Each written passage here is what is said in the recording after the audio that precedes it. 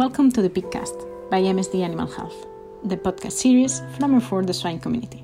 Today, we are opening the gut health chapter of our Pigcast with Dr. Gonzalo González Mateos.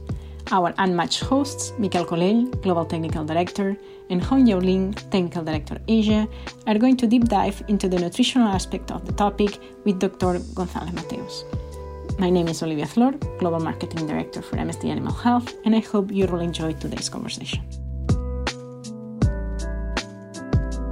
In this meeting, we are going to comment in short areas that will influence or improve pig production, especially related to how the gastrointestinal tract work and how to avoid scour problems that are quite frequent. First is to have into account there is a multifactorial problem, which means that needs a multifactorial approach. That means that you have to work with management, you have to work with husbandry, you have to work with hygiene, vaccination, and nutrition.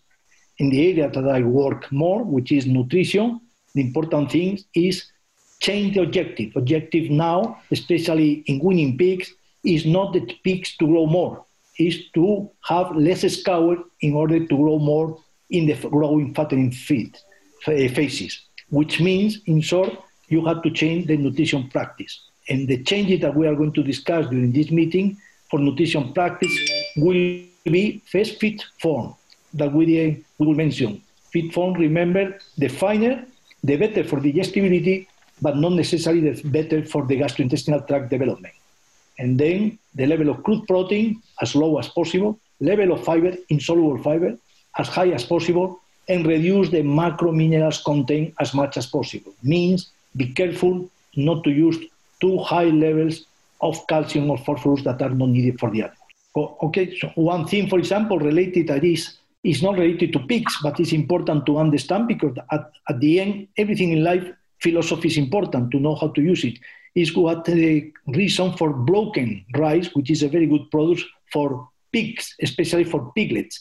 And the reason is because it helps to control some kind of diarrhea in piglets. And this happened, I mean, you can learn, you read books from the World War II and the British Empire. Remember, they were in fight in Asia, and there were many prisoner camps, and there were two types of prisoner camps. Ones in which rice was available, and ones in which the rice was not available. In both cases, the prisoner really suffered. But where rice was not available, the mortality was much higher. So that's the reason for me, in my case, to start working with the area of rice use in piglet diets. Hello, welcome to another Pigcast. As you know, we are always trying to bring you the best that we have in this world related to the swine production. And today we have the pleasure again to have someone that is one of the best in his position. We have with us Dr. Gonzalo González Mateos, which is, if you should, do you know that sometimes I love to try to make definitions in one single word. So if we say, we need to say one single word for Gonzalo González Mateos, that is no. So because he has so many knowledge about the swine world, but let's say that nutrition, and he is expert in that, and anything that is related to that, he knows a lot. So for us, it's a big pleasure to have Gonzalo Mateos with us. Let me tell you a few things about the bio of Dr. Gonzalo González Mateos. He's a BS in animal production from Universitat Politécnica de Madrid, and also he has a DBM in veterinary science. So as you see, he has a lot of, let's say, knowledge on this world. As well as when he was deciding to do PhD, he didn't do only one. So he decided to do two. So one at the veterinary science in Autònoma of Barcelona, and the second one in animal science poultry in Iowa State University, from Iowa. So as you see, two different, let's say, knowledge fields, two different PhDs. And when he was starting to work, he was working also mainly in two countries. One is US and another one is Spain, if I'm not wrong, Gonzalo. No? So, well, we have someone that I really think that we can enjoy a lot having him today here. Welcome, Dr. Gonzalo González Mateos. Welcome, Dr. Mateos. Thank you for the presentation. And the reason that I studied that much was because I didn't want to work. And my parents paid for that, so it was very good. Well, let me say that you don't work, but you do a lot of effort as we did, and we have a lot of things in common. Besides the fact that both of us we have been working in US and Spain as well. You have some daughters as I have, but maybe you won me because you have 5, I have 4. So congratulations for that, and I understand that that's really tough. Cool. Let me start on what we will. And sorry, I didn't introduce you, Hong. Hong, which will be our host here. Hong will be the one that they will conduct all these podcasts for us. But I like to start this topic saying that when we talk about gut health, nutrition, I like to see on that way. One of the reasons that I don't like summer, and this is probably a too personal thing, but one of the reasons that I don't like summer is mosquito. I hate mosquitoes. I hate mosquitoes because they bite me and they are really harmful for me. So I don't like it. And I always hear that it's not easy to avoid mosquitoes, and it's something that you need to fight in different areas. So it's not only about prevention. That means that it's not only about trying to don't have water, just stand in some places that they help the larva to grow. It's not only about trying to avoid the mosquitoes entering your house, so then you can have some protections on the windows or stuff like this.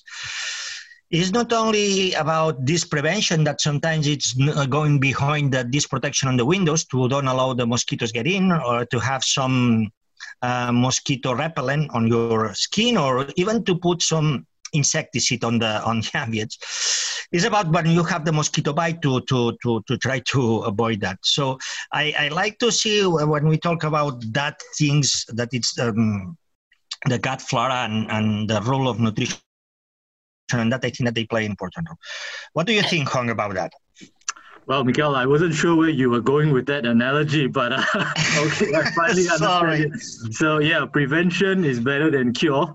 It's always better to stop the mosquitoes from biting you by preventing them from breeding. Stop. I forgot one thing, Hong, to introduce you. So Hong is my colleague.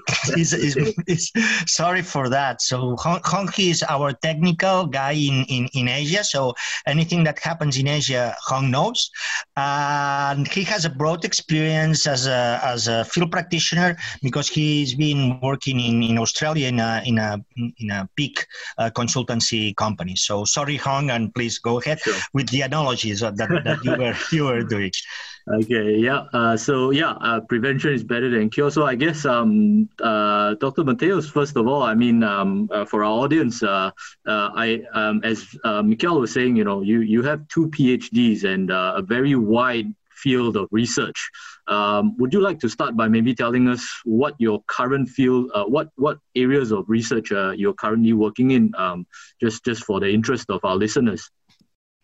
Yeah, just talking, I'm working in different areas. Remember, I am at the university, but at the same time, I'm doing some consultancy work all over the place. So my work is not only to talk, but it's also to work. Doesn't mean that you talk if you don't work, but it's very broad in this aspect. And one thing that is good for me, but I don't know for others, is I don't like to work always in the same thing. So I like broad knowledge of the things. Once I know more or less what is happening, I change to another subject. So that's the reason you see all my work. I work in poultry, I work in pigs. You see my contributions are never the same. So if you don't like one, move 2-3 years up or down, and you will find it's totally different. And I like that. And I recognize that other things are important. People that just specialize in something in particular subject is very, very important, but it's not my case. And everything that I do is practical oriented. I have never done, my feeling, or not too many things, just research just at the scientific level. is always related to companies and problems to solve or to try to solve problems. In my case, as Miquel said, I'm a veterinarian, but I'm not very good as a veterinarian, so I had to move to nutrition. And that's what I'm working for the last years. And I have very, very clear one thing: nutrition without production does not work. In practical, both things go together. And when I say production, I mean management, I mean hygiene, I mean everything. And this is my recommendation always for young nutritionists. If they don't move to the farms, they are losers. And I think no way to do a good job. I like that. And sorry for don't mention that. Well, I was assuming that you were working, and sorry for don't mention that you are now a professor at the university. So sorry for don't mention that. But that's true. It's one of those professors. You know that there are different kinds of professors in the university. The ones that they are in the, let's say, in the gold box, that they are there teaching, and the ones that they are teaching something else. That means that they like to be really close to the field. And I think that maybe, Gonzalo, this is for your past as a I don't want to say as a real worker, because I don't want to say that university are not real workers, but as a past in the industry. So you really know well the industry, because your past life in, for instance, in the co-ops, cooperatives are not easy places to work.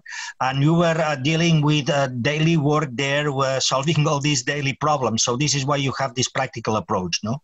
Yeah. To me it was good because I didn't program my life. I mean, the life programmed me. So I just have to follow the river. It's not like now that you know what I'm going to do in 3 years from now. But in my case, it was good because I work first is a premix and selling products, which is very good. It's the best experience that you can have when you are a nutritionist. First, try to sell products, because then you know what's going on. So I was a salesman of premixes, additives, and vaccines, because I work also in the company I work. We work in all the areas. Second, I moved to a big co-op in which you really have to work with people, which is much more important than to work with animals, or more difficult. Third, I moved to the US. In the US, I work for marketing. And I'm not an expert on marketing, but I learn a lot. And fourth, I moved to the university. So without trying to do that, I have a very good knowledge of 4 areas that are key in animal production. So I touch everything, but not in deep, only just as I like. I like the big problems, not the small ones. The small one, I'm lost. Wow, that's certainly a good definition of a life well lived. I think you've certainly touched lots of areas in your career. I think, as you said before, right, to approach production problems and is something that's been a part of your career all this while. In terms of production problems, many farms, swine farms around the world, I guess, have been battling with enteric problems that I guess we are running out of solutions to, based on the regulatory environment, nowadays with control over subtherapeutic uses of antibiotics and things like that.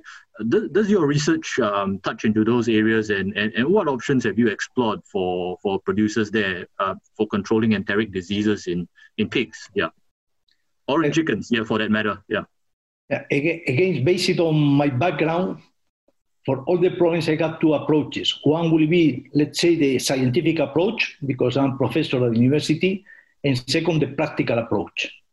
I mean, scientifically, you look at the vaccines, you know that Lawsonia is different from Brachyspira, you know that E. coli is around, that Salmonella can produce. This is very important. So from scientifically, I'm not working as a veterinarian, I'm working as a nutritionist.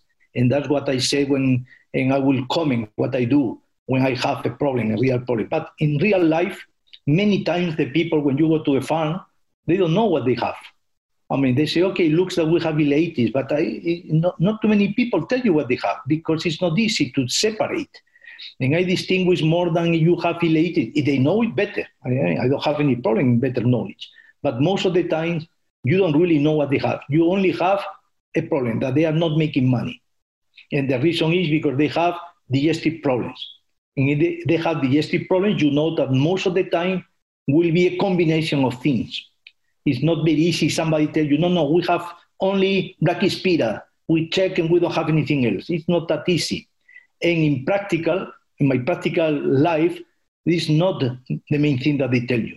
They say you will have problem with the scours, the pigs don't grow. Most of the problem, of course, are related.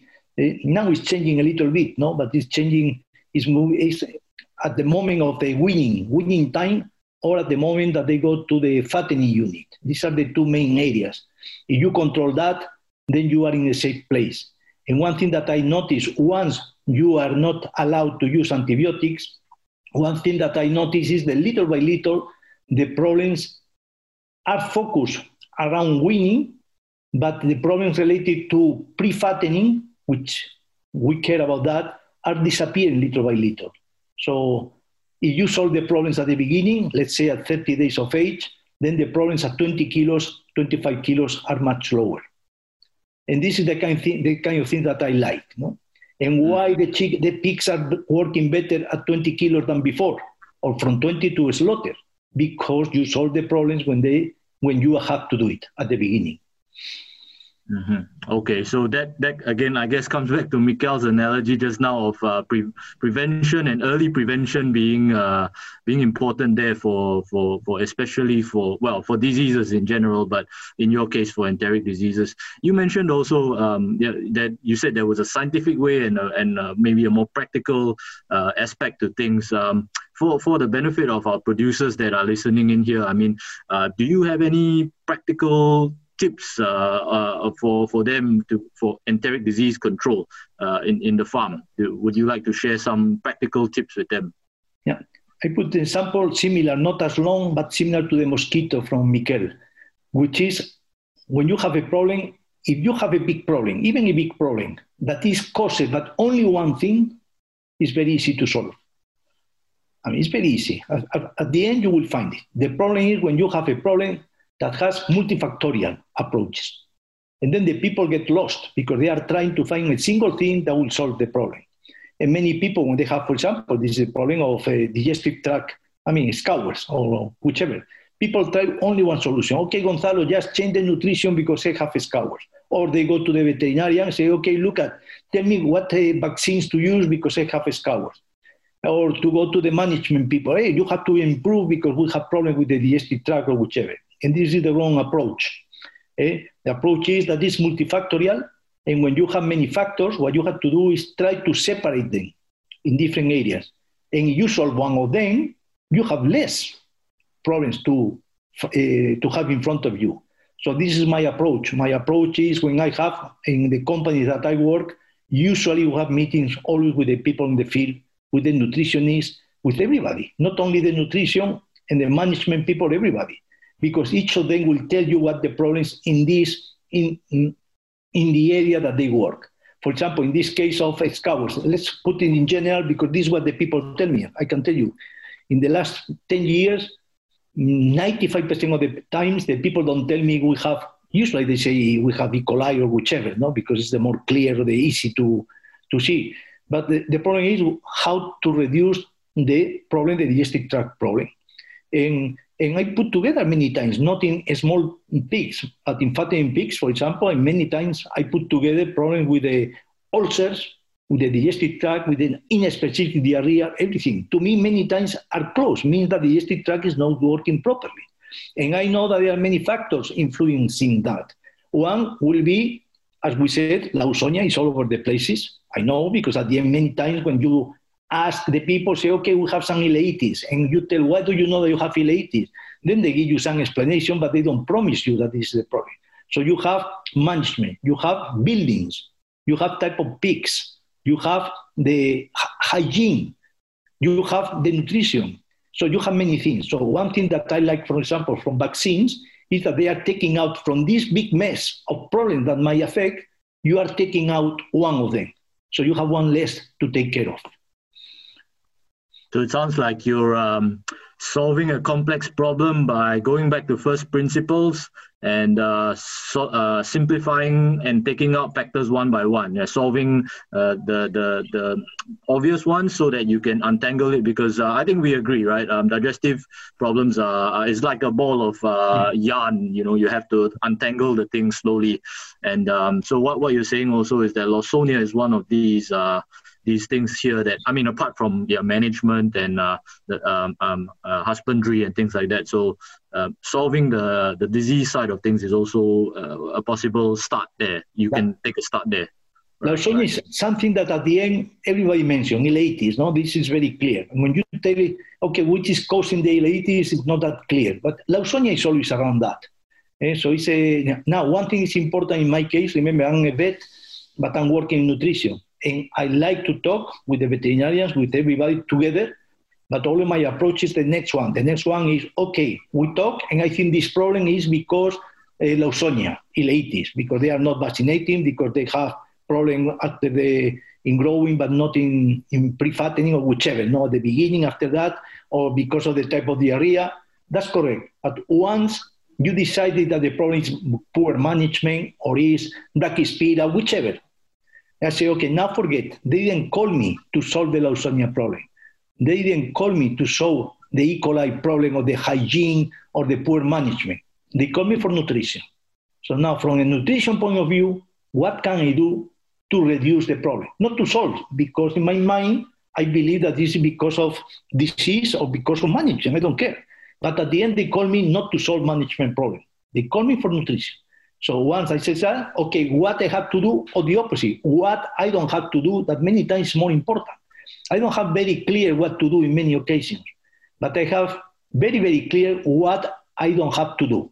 For example, if you have digestive tract problem, you have diarrhea, one thing that you don't know if you have to reduce the crude protein content of the diet, but you know for sure that you cannot increase it. And to me, that's easier and it's more effective. Yeah, but if you want a solution, I don't have that solution. That's great, because in the problems, you solve half of the problem if you know, first of all, the problem, and second of all, if you know what you don't need to do, which is something that the people, sometimes they don't pay attention to that, trying to solve the problem. It's just like when we are making discussions in strategy and things like this, we say it's important to have a strategy, and to have a strategy is to say, well, we want to go there. But a strategy is also to say we don't want to go there. So it's important to have this thing in mind, and I like a lot, Gonzalo, this way of looking at the things. I think that it's a great idea. Yeah. Let's pick up on something you've said just now. I think it's quite interesting. So the crude protein, right? Again, coming back to the fact that we have a lot of weaner pigs, and in that time, a lot of things are now not being allowed by regulatory authorities for usage. Zinc oxide, even antibiotics, crude protein, and changing the crude protein levels. What are your thoughts there? I mean, there's a trade-off, right? You take down the crude protein, and the pigs grow a bit slower. What are your thoughts there around crude protein around the time of weaning for piglets? That sounds like an interesting thing for producers, maybe. Yeah, but this is an area that is important related to protein and antibiotics. To me, I'm working all over the world, and my solution or my recommendation is not the same in the countries in which you cannot use antibiotics that in the countries in which you can use antibiotics. This is totally different. I mean, you cannot recommend in some countries the same thing that you do in Spain. It's totally a mistake, because nutrition, every time that you change, will increase the price, and not always you will solve the problem. This is very clear. And antibiotics, in general, they will solve, at least short term, they will solve the problem. And my feeling, all these things, that's, for example, I'm very much in favor of not using antibiotics in the diet of all kinds of animals. Not only basic, which also, but remember, I'm talking from nutrition, not only because of the humans, because of that's the important thing at the end, no? But I'm always looking at my work, which is as a nutritionist of animals. And I know when I take out the antibiotics, I suffer a lot. You will have a lot of problems, but it's short term. Medium term, you are more or less the same. And long term, you are much better. That's my recommendation in general. And you are not much better because, first, because everybody changed. And second, because poor people that are doing a good job will continue doing a good job. And the people that are not working properly, they will disappear. So at the end, long term, for not to use antibiotics, which means most of the time now around weaning, to me is beneficial. Around weaning up to 20 kilos. No? Now, one thing is important also is recommend, because people say, always believe, no, if we have excess of protein, for example, or excess of is diarrhea. Diarrhea is because the things, the the ingredients are not digested, go to the ceca or to the large intestine, and then they ferment and they produce diarrhea. I do not agree totally. I do not agree totally, let's put it that way, with this approach.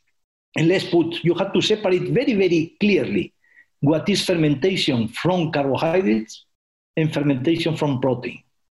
And what I say, when you have fermentation of carbohydrates, let's say a starch that is not digested, or you just in the soluble fiber, which you have to, it will be fermented. If you ferment it, means that you will produce free fatty acids. Free fatty acids, I don't know where, but they will reduce the pH. If you reduce the pH, you will control better the growth of the bad guys, let's put it. No? In general, the microorganisms that are harmful for the animals used to be better at a high pH, at close to 7, while the good ones used to work better at less than 7 pH. For example, in this case, Clostridium salmonella, they prefer 7 to 6.5. So when you have fermentation of carbohydrates, first, you have free fatty acids, which is not bad. Second, one of these free fatty acids will be butyric acid, which is not bad. Right now, everybody is moving for all the good things. For example, in the past, we said lactic acid. I like it. But lactic acid, I always complain on that. The lactobacillus needs a lot of energy, a lot of nutrients. It's one of the microorganisms that they reduce the feed conversion if you don't need it. But now it comes out that the lactobacillus, what they do is produce lactic acid, but the good thing is not lactic acid, which is not bad. The good thing is butyric acid from the lactic acid. And butyric acid, you learn, now the money is in humans, that when you have butyric acid in humans, it's not only that is everything. We tell the colonocytes that prefer as a source of energy directly butyric acid. It's also that might influence immunity, which is what people is working in humans. So at the end, in short, to me, fermentation of carbohydrate, I don't say it's good. Let's put it, because I cannot go against everybody. No, fermentation of carbohydrate is not as bad as people believe. If I move now to protein, the problem with the protein is that it's a source. It's fermented. Remember, the protein that is digested does not cause any problem. It's digested, it will not show up in the large intestine. The bad one is the one that is not digested. That will go to the large intestine and will do exactly the opposite. The branched amino acid will produce indole, will produce toxic to the digestive tract. Of course, the animals are not stupid and they try to solve the problem. So there will be alkalinization. There will be the Clostridium. The Clostridium really likes, they love to live on protein. So at the end, you have toxic. It's like drinking a glass of ammonia when you go home. It's not good. And of course, the animals try to reduce the problem, but they have it. So the point that I want to make here is that the fermentation of carbohydrate is not as bad as people believe, and fermentation of protein is much, much worse than people believe. Mm-hmm. So when I have problem with the digestive tract scours of all kinds of animals, I don't look for fermentation of carbohydrates, which I repeat, I don't say that it's perfect, but I can tell you, if we don't have fermentation humans, if we don't have any microorganism, we don't have fermentation, we are in trouble. So to me, I'm working mostly with the protein content, and specifically with the branched amino acids. Okay, that's an interesting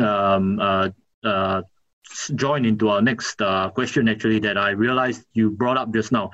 Carbohydrates. So are there certain grains that provide better forms of carbohydrates and I guess more beneficial fermentation in your opinion for livestock? There's often different kinds of grains used.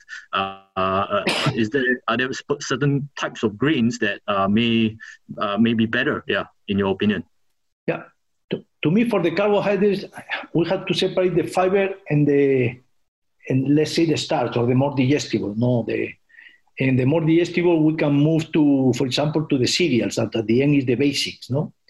But probably could be a good idea to move first to the fiber, because this is the two big changes that I noticed. Remember, when I start working 30, not even that much, still when we were using antibiotics 10, 15 years ago, that we were using antibiotics, our diet has around 20% for piglets. I'm talking mostly, unless I said the opposite, let's talk about piglets from 21 to 35 days, no more or less before. I mean, in this moment, we were manufacturing diets with 20% protein. We didn't have any problem because we were using not one antibiotic. Sometimes we were using 3 or 4. It was a combo of antibiotics. It was not a problem. 20% was perfectly used by most people.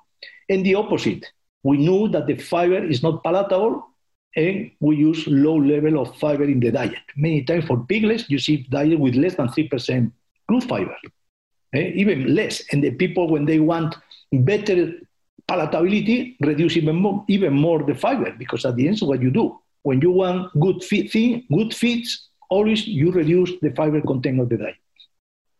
And this now is totally wrong. So right now we are doing exactly the opposite. We are using low protein. Sometimes in these animals will be less than 16.5%, even less than 16% when you have when you don't have antibiotics in non-antibiotic animals. And second, the fiber will increase. Sometimes I have been using up to 6% fiber in this diet. And what's the reason? We were wrong 10 years ago? No way. We are wrong now? No way. The problem is that our objectives have changed. 10 years ago or 15 years ago, the objective was to make sure that the pigs grew a lot. And if you want the pigs to grow a lot, you have to use no protein, of course, it's amino acids. You have to increase the amino acid, all of them, not only lysine, which many people do that, it doesn't work. Has to be all the amino acids, which means that you have to increase the protein. And second, you have to reduce the fiber. Why? Because fiber is not palatable. But now what are the objectives? Now my objective is not the pigs to grow a lot from 21 to 35 days. I don't care. My objective have changed. It's not to have scours. If the new objective have changed, I have to change the formulation. And now what the people ask me, the people, no, Gonzalo, this is very good. You talk and you are very good on talking, but I want no diarrhea and the pigs to grow 400 grams per day. And then what I told them, you have to call another consultant. I cannot do that. Today, I can tell you, in 10 years, I'm sure I can do that. Once we know how to handle the piglet. Now we don't know how to do it. And the people want to do that without changing management, without changing the type of pig, without changing the weaning time. I mean, you can wait. I mean, you can wean the pigs with 15 days if you use antibiotics. That has been done in the US. I mean, I do not agree, but anyway, you can do it. But if you don't use antibiotics, you cannot wean the animals with less than 5.5, 6 kilos. I mean, what is better? 6 kilos much better than 5.5. That's very clear to me. So the objective have changed. If the objective changed, nutrition has to change. Doesn't mean it's worse or better. It's different. Right. That completely makes sense to us as well. Things have to change with the times, and certainly when you're not able to use certain antibiotics and things like that, then the focus then becomes on reducing the problem rather than just getting an animal as big as possible. That's a good point. And so you mentioned, I think you talk about the fiber, and I think also are there particular grains that are helpful at this early stage piglet? I mean, for example, here in Asia, a lot of people consume rice.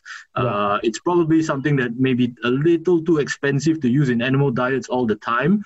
But we've certainly seen in human studies where rice has been used for enteric diseases. So what are your thoughts on that? For example, different kinds of grains helping out with the digestive tract. Yeah. Okay, I will tell you, I will talk on that maybe later, maybe now before, because one thing that we forgot, because fiber, we are very happy. We talk about fiber, we don't know what we are talking about. Fiber, everything that we don't know what to do with it, we call fiber. Fiber, the only thing is important for fiber is not digested, but can be fermented. And now the point is, fermentation is good or bad? People believe that fermentation might be fiber. Fiber is not good, but once I have fiber, let's pick up something that is soluble, that is fermentable, because then I will have free fatty acid, which is correct. But for piglets, this could be okay for sows, for example, because always give you a comfort, no? But for piglets, probably it's more important today at the weaning time, insoluble fiber. Because the problem in piglets is that you have diarrhea. And you have diarrhea means that you have multiplication of pathogens. You have multiplication of pathogens means that the feed is not moving fast. If the feed moves fast, the bacteria cannot work, cannot grow. So to me, it's very important that in this diet, we are using insoluble fiber. We don't want, for the first 10 days after weaning, we don't want soluble fiber. After that, I think it's good, because then you have all what we say, the free fatty acid and all these things that we mentioned. But remember, again, it's important to know which is your problem, and depending on that, you will recommend insoluble, soluble fiber, or in case that you don't know, you recommend a mixture. That's what I do. I mean, if I don't know what is better, I do a mixture. Are there certain ingredients that are higher, or what are good ingredients that contain good levels of insoluble fiber, and what are some ingredients that contain good levels of soluble fiber? I guess could you give some examples for some of our listeners who may not be so versed? Yeah. With fiber, you have to be careful because all of them are totally different. And when you say one of them, it's not necessarily correct 100%. But let's say an example to me, very clear of insoluble fiber is oat hulls. In general, all the cereals are very rich in insoluble fiber. Oat hulls, even rice hulls. Rice hulls has a problem that is very, very high in silica. And the silica might affect the digestive tract because it's very... I mean, you can have some problem with the silica of the rice hull. But the straw, I'm using Spain straw also. It's difficult, more difficult to handle, but it's correct. So this is oat hulls. Oat hull has, for example, as an example that I put, have two benefits. First, it's insoluble, and second, it's not fermented. No benefits, two ideas. And now, the opposite could be sugar beet pulp. Sugar beet pulp is soluble, and it's not lignified, so it's very easily fermented. So depends what you want. No, I want free fatty acid. Make sure that you use sugar beet pulp. No, I want something that moves the feed out of the digestive tract. Sugar beet pulp will not do that because it's not lignified. You will need something that is lignified as oat hull or straw that will move the feed out so the animal will not grow because the fiber is reducing the digestibility because it's increasing the rate of passage. But my objective is not that. My objective is not to have diarrhea.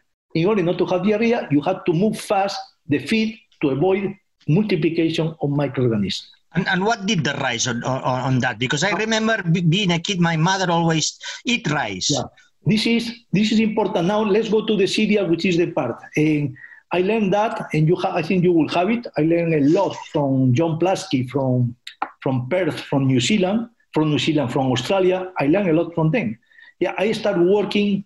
It was funny because I started working with rice in pigs, but to use it in broilers. In broilers, the reason is because I want very low fiber in broilers to make sure that low fiber diet makes the broilers to have diarrhea and not to grow. And then I start using rice in broilers. In pigs, it's not the same. In broilers, rice is very digestible, have more energy than corn, and finished. It's very good product. But just because it's better, has more nutrients, more energy in short. Has more starch. The starch is very digestible, so perfect. Now in pigs it's different. Pigs behave similar to humans. And I will put two examples on that just to understand. First, in the Second World War, there were a lot of prisoners from the British Empire in the Asian countries, in the concentration camps. And the mortality in those camps, the mortality was high, the people were suffering a lot, but in the concentration camps in which the prisoner ate rice, the mortality was much lower than in those camps in which rice was not available. So rice has something that makes sense. Second, we don't need to go to the empire, to the British Empire. Now they are out of the European Union, so we don't need to mention them any longer. This is what happened in Spain. In Spain, when you were a kid and you have a problem of diarrhea, there were two solutions, and both of them work. If your father were poor, no food at all for one day, and I can tell you, you reduce the diarrhea. And if your parents were rich, you have some rice. Both works, depending on the standards. And now the point is why the rice is working. And still we don't know for sure. But it's very clear, and I did some trial in Spain, remember, is the country of, probably out of Asia, that produces more rice. I mean, the production of rice very high, not only in the Mediterranean area, but also in Badajoz, in Extremadura, close to Portugal. There is a very good production of rice. And I started working on that as a source of cereals without any fiber. I was working then on low fiber diet. And that's what I use, rice. And I noticed that when I substitute 50% of the corn for 50% of rice, the piglets ate 10% more. Wow. I have more than, it's published the paper, I have more than 6-7 papers published on that. They eat more, not in broilers. In broilers, they eat less. Why? Because have more energy, so the animals eat a little bit less. But in pigs, they eat much more. And the reason I start working on that, that's what I get in contact with John Plasky, which is, by the way, now that he's not listening to us, he's a very, very good professional. I like him a lot. And we were together. We were looking at that for a long time.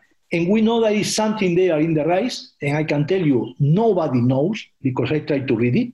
Nobody knows what is inside there. But I know, for example, that in some way, when you go to the hospital, usually the first thing that they do before asking, first they ask you for the bank account, no? But after asking for the bank account, they put you some serum in the blood, no? They just put and in this serum that they put in the blood, there are some components from the rice too. So means that probably what they are doing is when the piglets die, they are always dying for dehydration. They are not dying because of coli, because not dying because of salmonella. It's dehydration. And what they do with you in the hospital is the same. They put you because the main reason of mortality is you dehydrate. So they put you, it's very cheap and that. And the serum, to me, the rice has something that will not let the animals to dehydrate as that quickly. But it really is just you give it and the animals will eat more. The feed conversion is not much better. It's slightly better. But the main reason is that they grow much more. And one thing that I noticed in my research, against what the John Plasky, and I called him for that. John, you told that with rice, the animals will have less diarrhea. So, but in my experimental farm, when I used 60% rice, the piglets have more diarrhea. But I noticed, he told me, this is not possible, Gonzalo, you are not looking at the right pigs. so it was correct. The pigs that have diarrhea in my facilities were the big ones. Why? Because they were eating a lot. So it was a diarrhea, but it was not a diarrhea because of Brachyspira. It was not. The diarrhea was because they were eating a lot, so they have just excess of consumption. But when you treat these animals with any antibiotic, the problem totally disappears. So right now, this paper was published more than 15 years ago when I started working on that. And rice, to me, is a very, very good product for piglets. And I will tell you one story because it's good. I was very happy because 15 years ago, I thought I discovered the world, no? You always believe that you are the first one. Sure, yeah, that happened. I was very happy. I just published that. In Spain, the people start using rice that still they are using. It's very expensive, but makes sense depending on what you want. And I was happy. I was putting my medals, and medals comes and comes, no? And suddenly I was invited to go to Venezuela to give a university there, to give a course for a week. And there it was in Maracaibo, in the Lake Maracaibo in the south, close to Colombia, where the guerrilla were. Yeah. And they took me to this area, and suddenly they told me, do you want this small feed mill there? Do you want to visit this small feed mill? But it's dangerous because close to Colombia is the area of the guerrilla. And I said, okay, if I'm here at home, I have my mother-in-law, so I prefer to with the guerrilla, no? So, no, it's a nice lady, by the way. No? So I went there to the feed mill, and it came out that the nutritionist was not there. It was a small feed mill, no? But in Venezuela, and then I say, what is it? Suddenly they told me, well, the nutrition is not here, but I will show you the feed mill. And suddenly I saw broken rice in one of the corners. And I went there and I said, the guy that was with me, was the production manager, said, what is this? No, say, this is broken rice. And what do you have here? Because I thought, said, no, the nutritionist, there was a lady that I never met, told us not to prepare any diet for piglets without adding at least 30% of broken rice. So they destroyed all my feeling. This lady in the middle of the... Oh my goodness.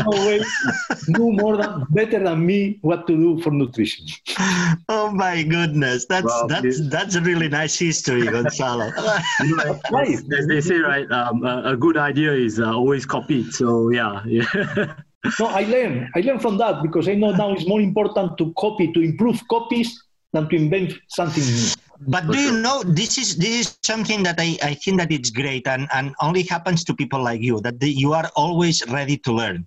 And doesn't matter where, doesn't matter from who, because sometimes it happens that some people, or I don't want to say cultures, but some people, they hesitate to learn from someone that they may consider that they will not give something. But this is the best example that in every place in the world, even in the most hidden place, you can learn. No?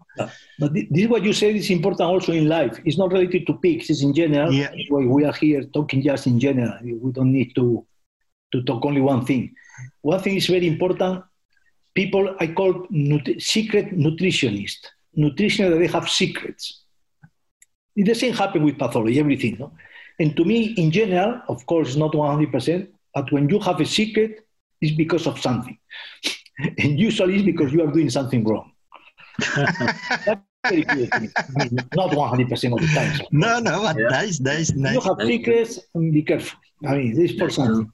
And this is just philosophy. I think life at the end is philosophy. I'm totally open to talk. And for example, on my presentation, I don't have any problem on people using it. I don't send PDF. People want to use it. I don't have any problem. It's part of my work. No? But I say one thing. When I am open, I always tell the same thing. In China, Spain, Mexico, I only have the same thing, what I think. But I'm learning from 100 people. And I can tell you, the other 100 people might be stupid. But between the 100 of them, they know much more than me. Absolutely, yeah. You never know where you might find some knowledge worth learning, yeah. Coming back to what you were talking about rice, I think a lot of our listeners will be quite interested, because I think this is quite a different way of thinking that might change things in the next few years as well. Are there specific types of rice that are better for piglets? I mean, with rice, there's dryland rice and wet agriculture rice, and are there specific cultivars of rice, or in general all kinds of rice probably have that effect? This is a very good question, because you ask me, I will answer, but then I will ask you, because probably you know more than me on that. My feeling is that might be different between the rice. That's my feeling, because I see, for example, in the US, they copy. I mean, not they copy, because we have a good relationship with Pettigrew, for example, that we talk and they try and didn't get the same result than me. To me, it's very clearly. I mean, you use 10% rice, you don't notice anything. When you notice when you have 60, but if 60% work, I know 10% would work. More? No, less. That will work. However, in this paper, they were not that clear. They were not bad, but it was not exactly the same than John Plasky is getting, or in my case. John Plasky is more focusing on how rice control diseases. In my case, more how rice improve growth of which go together at the end, no? Go together according to that. But in the case of Spain, for example, I always use, and I like to use one variety we call Bomba. I think people from the area knows, because to me was giving better result than when I use another varieties. So I respond to you that I don't have any idea, but my feeling that might. And the reason is because we don't know why the piglets are eating 10% more with rice. It's related to glycemic index, for sure. I also published something on that for a thesis that we conducted. So the glycemic index change means that you are hungry sooner. And with rice, you are hungry sooner than you eat potatoes. Yeah. Well, in fact, different rices, they have different boiling time, no? So, and I don't know, so I don't know if that's a reason why. So for sure they are different. And if I don't know why they are growing 10% more, I know there have been something in the rice that I don't know that might influence. So the variety might be related. I don't have any idea. So now, Dr. Hong, this is my question. do you think that the type of rice will influence on the results of piglets when they consume diets high in rice? And I mean, I'm not as knowledgeable as you are, certainly, but I certainly agree that there are differences in satiety between, let's say, brown rice and white rice, at least in humans, and perhaps that is also related to, as you said, the glycemic index in piglets. So that it's just my own thought as well. But yeah, I just had this question when you brought up this topic there. So just to recap as well, right? We say that the piglets will eat more on rice, but we're not exactly sure what the reason is, right? I think just trying to recap what you're saying there is that we're not exactly sure why, right, at this moment. Yeah, my feeling is related to glycemic index, which is the people feel hungry sooner when you eat a paella, for example, in the case of Spain, than when you eat French fries. Also because of oil, of course, it's also influenced. But this will be a good question from John Plasky, because I can tell you he knows more, because when he was looking at the controlled diseases with broken rice and with soluble fiber, or insoluble fiber, he worked on that. So probably he will have new knowledge on that. In fact, they published a book. Australia published a book based on John Plasky research on rice use in animal feeding. That's a good segue. I mean, he's actually a speaker on our program in a future session. So certainly, we will go deeper into that. So probably now it's time to recap. And well, let me say something. I think that today I will make a paella because of after all this, I become to say, well, I have some bomba, this rice at home, and I will make a paella for sure today. So, Hong, do you want to say something to recap? Yeah, I think I would like to invite Dr. Mateos to recap the points or to correct me if I'm wrong. Maybe there were a couple of takeaways that I took there. I think the first one was a philosophical one, right? Never be afraid to learn. I think, and never be afraid to copy a good idea. That's learn and copy a good idea. That's the philosophical takeaway that I had there. Okay, the second one is the protein, right? Protein in weaner pigs is probably something that we can adjust downwards to prevent diarrhea if we are not able to use antibiotics and things like zinc oxide. Would you agree that would be a point there? Yeah, in fact, for crude protein, when we mention crude protein to reduce, we talk about this problem, fermentation of protein, but there are more things. Crude protein, in general, protein has more buffer capacity than cereals. So the higher the crude protein, the less chlorhydric acid you will have available to reduce the pH. And remember, in piglets, the main problem, if you want to check only one thing in piglets, to me, no, Gonzalo, you can only look at one thing. From a nutrition point of view, I will look at the pH. Remember, the piglets, they don't have, the pH is very high. And the vegetable protein, today, most feed for piglets are based on vegetable protein, almost all. You need a very low pH. If the pH is very high, the pepsin will not work, the protein will not be digested, so will be fermented with all the problems that we mentioned. And third, and remember, so protein, we don't want it. It's not only because of fermentation, but it's also because of the buffer capacity that it has. So protein is not a good idea for any reason to have. Also, of course, in the case of Europe, for contamination. So everything right now is related to that. So I agree with this comment on crude protein. And remember, the second one, important, is less protein, more fiber. How much? No idea. But don't put more protein and don't reduce the level of fiber that we are using in the diet. Certainly. Okay. That was going to be my third point, but yes, you summed it up right. So the fiber, okay, we need to look at that. And then the fourth point, I think, is there's something in rice. We don't know what it is, but it's good. It does something for weaner piglets, maybe related to the glycemic index. But there's certainly something in rice there, right? That is good for weaner piglets. This is another thing that is very good on rice. The starch of rice is very, very well digested. So you have that advantage too. And the reason is because the grain is very small, it's not very well protected. I mean, it's not It's not like the corn that is protected by a protein, by the oil. In the case of the rice, the starch is very, very well digested. It's close to 100%. That's one of the reasons why when the people tell me, okay, we will use broken rice, but heat it. How should we heat it or not heat it? Here you have to be careful. Usually we use broken rice. So it's broken rice means it's not clean.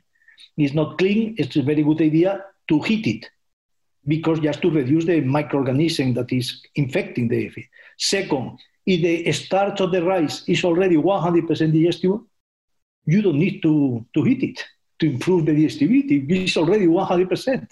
So you have to be careful with that. So in short, to me, the heating of rice, piglet has to be very low and directed to control microorganism contamination, not to improve the digestibility, as much as happened with corn, for example, or things like that.